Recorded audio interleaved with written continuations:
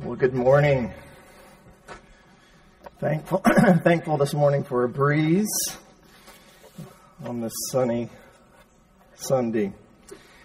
Well, since Easter, we have been studying the letter to the Hebrews. And the author of the letter was writing to a Jewish Christian audience who had been following Christ for some time and whose faith in him had begun to wane as their Jewish friends were encouraging them to turn back to Judaism. Throughout the letter, the author keeps reminding them that Jesus is better than anything that Judaism has to offer. Jesus is better than the angels who the Jews believe brought the law. The author reminds them that Jesus is better than Moses, and he is better than any earthly high priest. And as we look at Hebrews 8, verses 6 through 13 this morning, the author teaches us, since Christ is better in all these ways, the new covenant which he instituted is also better. Sorry, I have allergies. Excuse me. Than the old covenant which was given to our forefathers. He writes in verses 6 and 7. Let me get some water. I even took my allergy medicine this morning. He writes in verses 6 and 7, "But as it is, Christ has obtained a ministry that is as much more excellent than the old as the covenant he mediates, is better since it's exacted or better promises. For if that first covenant had been faultless, there would have been no occasion to look for a second." So, this morning, I want us to do two things, if I can speak. First is give an overview of covenants, and then secondly, look at the new covenant. Let me pray for us and pray for my voice. Lord, we're grateful this morning. We're grateful for your goodness. We're grateful for the sunshine. We're grateful for the breeze. And Lord, I pray even for my voice this morning that you would hold back and heal my allergies to whatever is in the air right now. And that you would give me the ability to speak this morning. And Holy Spirit, I pray that in the midst of the distractions, Lord, that you give us ears to hear this incredible passage. And I pray this in the powerful name of Jesus. Amen. Well, the first thing that we're going to consider this morning is an overview of covenants. Because in order to help us better understand the new covenant, it's helpful to look at a brief overview of covenants in general. Now, in the ancient Near East, when a nation conquered another nation, the two nations would enter into a suzerain vassal treaty. In the suzerain vassal treaties, the suzerain, which represented the more dominant of the two nations, provided benefits such as military protection and land grants to the lesser nation, the vassal nation. In response, the vassal nation owed the suzerain financial tribute and consummate loyalty. And if either party did not fulfill its promise and or the stipulations, there were harsh consequences. Now, these treaties were known as covenants, and they created a familial relationship between the two nations. And there were certain signs that which signified that you were establishing this contractual agreement together. Now, in modern society, this idea is communicated most clearly in adoption and in marriage. When two people become married, they create a family relationship with all the attendant responsibilities and privileges that did not previously exist. Likewise, when a family adopts a child, that child becomes as if she were physically born to the parents. Marriage and adoption join people as family members who were once not family members. Similarly, covenants in the ancient Near East made families out of those who were not families. Now, as we look at the Bible, we see that it's a history of covenants that has been established between God, the Caesarean king, and his vassal people. We see in Scripture how God's covenant of grace comes in stages.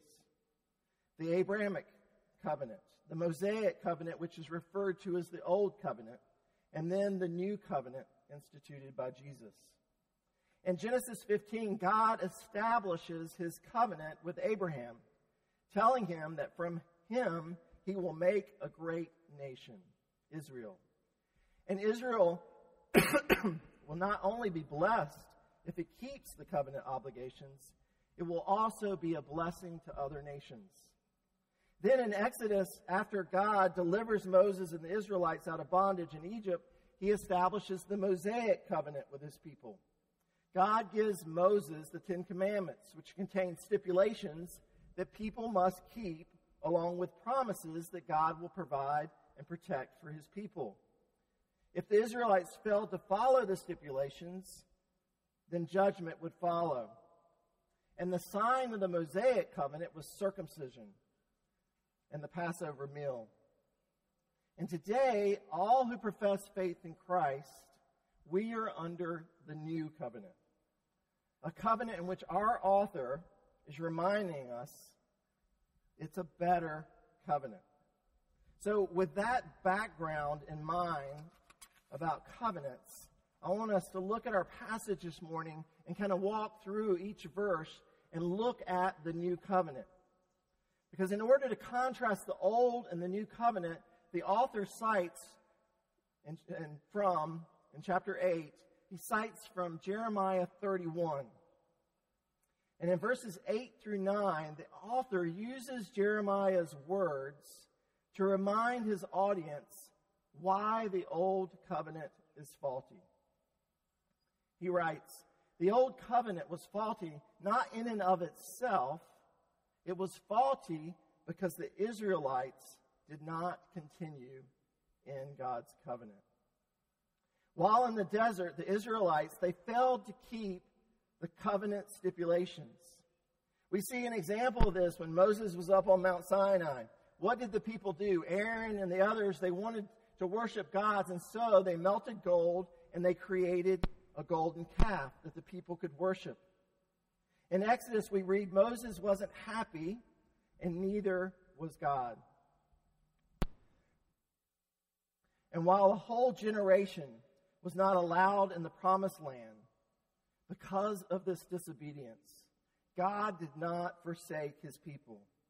He persevered with them through their obedience and their disobedience. And realizing that the people in and of themselves couldn't keep the covenant stipulations, he sent someone who could. He sent his son, Jesus Christ. And through Jesus' perfect obedience, through his death on the cross, and through his resurrection, he instituted a new and better covenant. The new covenant.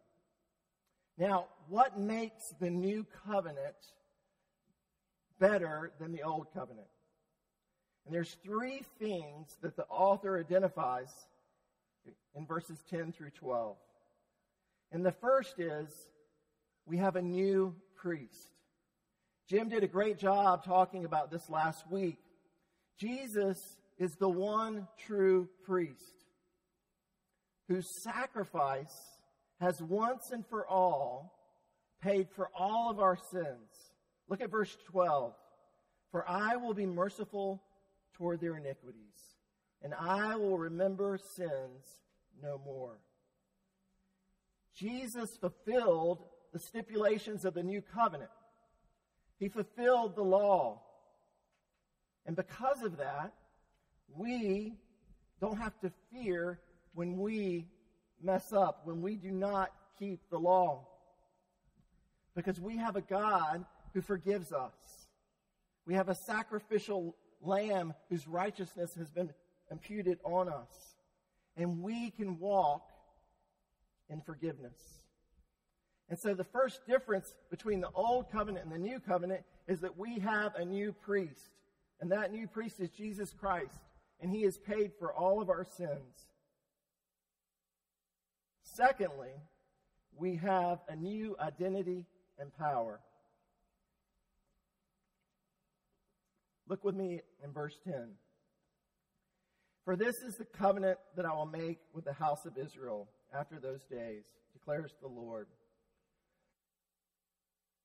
Put my law into their minds and write them on their hearts, and I will be their God, and they shall be my people. Now, before the fall, Adam and Eve's hearts were pure, and it was possible for them to not sin. But when they disobeyed God, sin entered our world and into our hearts. And as Augustine later wrote in the Doctrine of the Bondage of the Will, mankind was not able not to sin. After the fall, every human being was born with an identity marred by sin. And when a person chose to do what is good and right, they did so not because they were good, but because of God's common grace.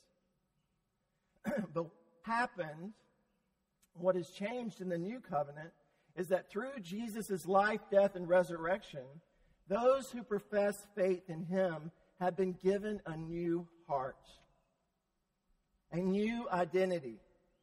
And the law that once was external is now internal. It's written on our hearts through the power of the Holy Spirit. Listen to Ezekiel in chapter 36, verse 26 through 28. God will give you a new heart, and a new spirit I will put within you. And I will remove the heart of stone from your flesh, and give you a heart of flesh. And I will put my spirit within you, and cause you to walk in my statutes, and be careful to obey my rules. You shall dwell in the land that I gave to your fathers, and you shall be my people. I will be your God. Unlike in the old covenant, where we obeyed God's law from external obligations, in the new covenant, we obey from internal motivations, overflowing from a new heart, empowered by the Holy Spirit. Therefore, as Paul writes in 2 Corinthians 5:17, if anyone is in Christ, the new creation has come. The old is gone. The new is here. We have a new identity that is bent towards God. We have the presence of the Holy Spirit living in us. And because of the new heart and the new power, we are intrinsically motivated and empowered to say no to the old instincts, to say no to sin that still exists inside of us, this side of heaven. And we can say no to Satan and the world that want to turn us away from light and truth. And the beautiful thing about the new covenant, it is no longer that we have to do the right things. It is that we want to do the right things. We want to follow God because we have a heart and we have the Holy Spirit living in us and dwelling in us that wants good and wants truth and wants light. And so you might be wondering, what are the implications of this new heart, this new identity, and this new power? And I want to share two. First, I believe it provides us with a new perspective on how we see ourselves in relation to sin. Now, you've probably heard the expression, love the sinner, but hate the sin. And while we are to hate sin, the problem is that it's very difficult for us to not hate ourselves, since we often think that sin is actually our identity. It's who we are. For example, I was talking with a client several years ago, and he was sharing about his struggle with addiction. And he shared that he felt like there were two parts of him that existed inside of him. One part that wanted to do good, and then another part that wanted to act out. I asked him how he felt about each part, and without hesitating, he said he loved the good part of himself, and he hated the bad part. And then I looked at him and I said, you have a real problem, because you're saying that sin is a part of your identity. And if you hate any part of your identity, that will lead to shame. And shame is the fuel for addiction and for us to move toward sin. The problem with my client is that he didn't understand the truth of verse 10, and the truth that his new heart and his new relationship created a new relationship with sin. Christ has given us a new heart, a new identity that's bent toward his heart. Yes, sin still exists in us, but it isn't who we are in Christ. Our sin are remnants. They're old instincts that still exist in us. And they've created kind of like a muscle memory in us. And so when we're tempted, that muscle memory is tempted to act out and to sin. Paul says it this way in Romans 7:15 through 17. For I do not understand my own actions. For I do not do what I want, but I do the very thing I hate. Now, if I do what I do not want, I agree with the law that it is good. So now, it is no longer I who do it, but sin that dwells within me. Paul understood that his true identity, his full identity, is as a beloved son of God. He understood that on the road to Damascus, God had rescued him. God took away his heart of stone and replaced it with a heart of flesh. He believed that the Holy Spirit dwelt inside of him. And he understood that this side of heaven, the instinct to sin, his flesh, as he often referred to it, it still existed in him. And this battle was against flesh, those old instincts, the muscle memory that still existed from his old heart of stone. Now, he can hate those instincts, but I don't believe he ever hated himself. For he understood that he had a new heart, and he had the Holy Spirit dwelling in him. He understood that he was a new creation. So it's important for us, when we struggle with sin, to understand that our struggle does not define who we are. Our struggle is not our identity. You're not a sex addict. You're not an alcoholic. You're not a prideful person. You're a person who struggles with sex.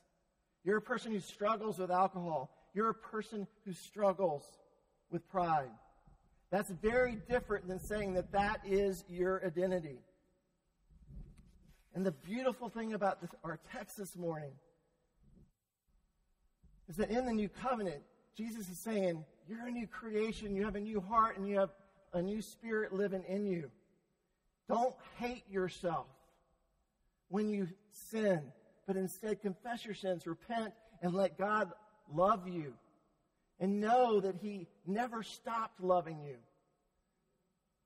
because you have an identity that's rooted in Jesus Christ.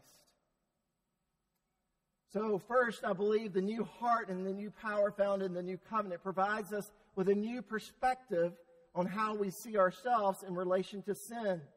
And that new perspective, I hope, will lead us not to hate ourselves and to shame and acting out more, but instead will lead us toward obedience and toward aligning our lives with the truth of the gospel. And the second thing I believe that this new identity and this new power does for us, it shows us that we can have victory over sin.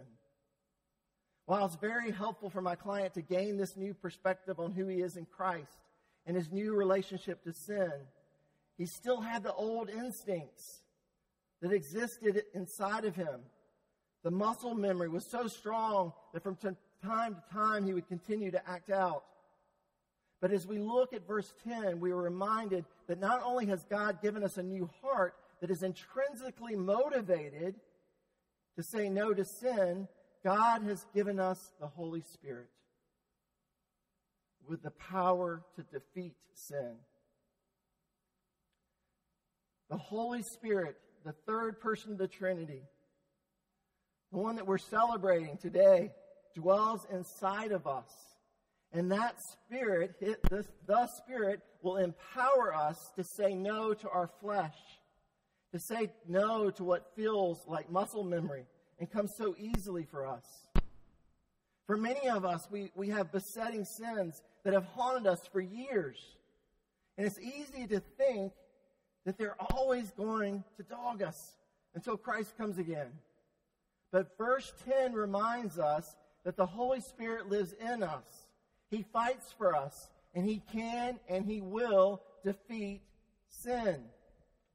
We can have victory. We can become more like Christ. Christ says, be holy as He is holy. He didn't give us that command knowing that we couldn't accomplish it. He gave it to us because He knew that He had given us a new heart and that we possess the Holy Spirit and the power to overcome sin. So what makes the new covenant better than the old? The first is we have a new priest.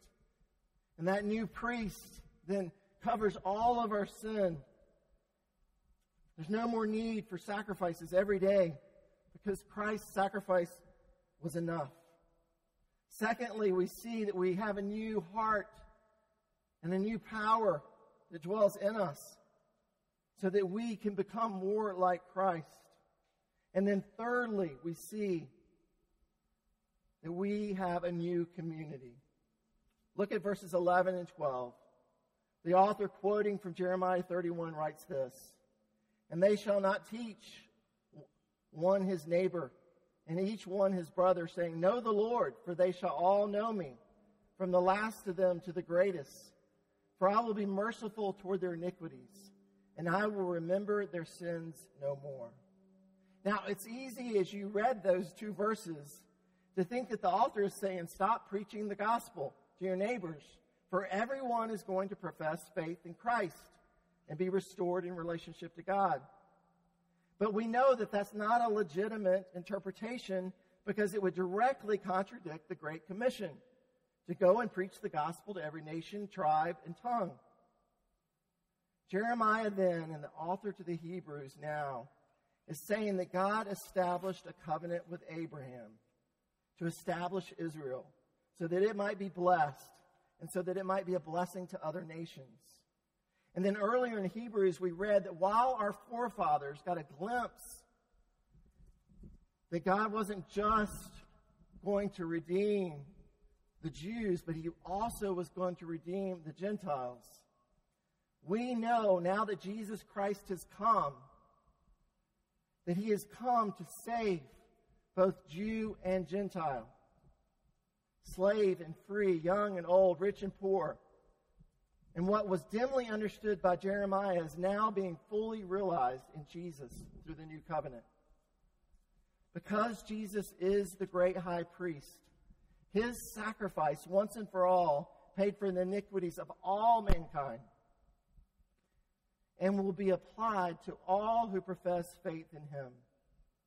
In Acts 2, we see this new community being established as people from every tribe and every tongue as they confess faith in Christ. They join together, devoting themselves to the apostles' teaching, the fellowship, to breaking the bread, and to praying. They sold their possessions and belongings and distributed the proceeds to all, as any who had need. And the Lord added to their number every day. You see, what's different from the old covenant to the new covenant is in the new covenant, God is establishing a new people made up of Jews and Gentiles. Now, what are the implications for us this morning? And there's two that I want to briefly mention. First is we need to celebrate the diversity that exists even in our midst here at Hope Chapel. We come from many different faith traditions. We come from many different nationalities, ethnicities, and races. We come from different socioeconomic backgrounds. We come from different political leanings and values. We consist of males and females, young and old. And together, we make up the new community of God in all its diversity and in all its beauty. It's so easy in our day and age to live divided, segregated in our tribes. But Jesus, through instituting the new covenant, says, I have come not only to save the Jews, but the Gentiles. All are welcome in my house. The many are now one, and my hope is, here at Hope Chapel, that we will continue to grow in learning how to celebrate our diversity while living as one. And so the first implication is, with this new community, this new people, is that we can celebrate our differences. We don't have to hide. We can talk about our differences with love and respect. Secondly, we are still called to reach out to our neighbors. God is a merciful God, and Christ paid for all of our iniquities. And their friends and neighbors and family members are still trying to find meaning for their lives apart from Christ. And though it's hard for us to say, they are still enslaved to sin because they do not have that new heart. They are not empowered by the Holy Spirit. They still have to sin. The only thing that's holding them back is God's common grace. And we have that secret. We know the truth of the gospel. We know that God is creating a new community, and He is calling us to go out and preach the good news to our neighbors. And so, my hope is this summer, as things begin to open up and you can interact with your neighbors and go to the pool and go to the parks, that you'll ask the Holy Spirit who dwells within you, the new identity that you have in Christ, and that you will ask Him to empower you to go and have gospel-centered conversations with your neighbors, with your family members who do not know Jesus. Let's boldly preach the good news of the gospel. And let's pray that God deepens and He expands our local community here at Hope Chapel. I would love nothing more when I come back September 1st and we worship together to look out and see so many new faces and to see so much more diversity. What an incredible thing that can be. And I know you're sitting there thinking that's not going to happen, but it can happen because the Holy Spirit lives in you. And you have a new heart. The only thing that's holding us back is our sin, those instincts, those old muscle memories in us that Satan wants to use and the world wants to draw on. But we have a Savior. We have the Spirit that lives in us. And that Spirit wants us to move out. He wants to go out and bring in more family members. He left the 99 and he went after the one. And I hope this summer you don't leave Hope Chapel completely, but that you'll go out and you'll seek after the one. So this morning, the author reminds us, using Jeremiah's words, that Jesus has come to institute a new covenant, and that covenant is better than the old. The Jews were trying to get them to go back to the old covenant. And they were waning. They were struggling. They were thinking maybe it's better to go back to the old. And through using Jeremiah's words, he's saying, no, the new covenant is so much better. We have a new priest. We don't have to continue the sacrificial system. We're forgiven for all of our sins, present, past, and future. And we have that freedom to walk with Him. We have a new heart. And we have the power of the Holy Spirit dwelling in us. You are a new creation. No matter what you think of yourself at night, you don't have to hate parts of yourself. Your identity is in Christ, and the Holy Spirit dwells in you. And because of that, we can have victory over sin. We can say no to sin and yes to God. And the new covenant, it makes way for a new community. A community that's diverse. Races, ethnicities, values. And again, you look around and you think, well, we're predominantly a white community. But we, this year, found out that we are very diverse in values. And in that diversity, instead of letting those values divide us, let's celebrate those values. Let's be curious about one another. Let's love one another. And then let's demonstrate to a world that is so tribal that God is establishing a new community that's diverse and completely beautiful. Not where one group dominates another, or one group's trying to steal power from another. That is not scriptural, and that is not biblical.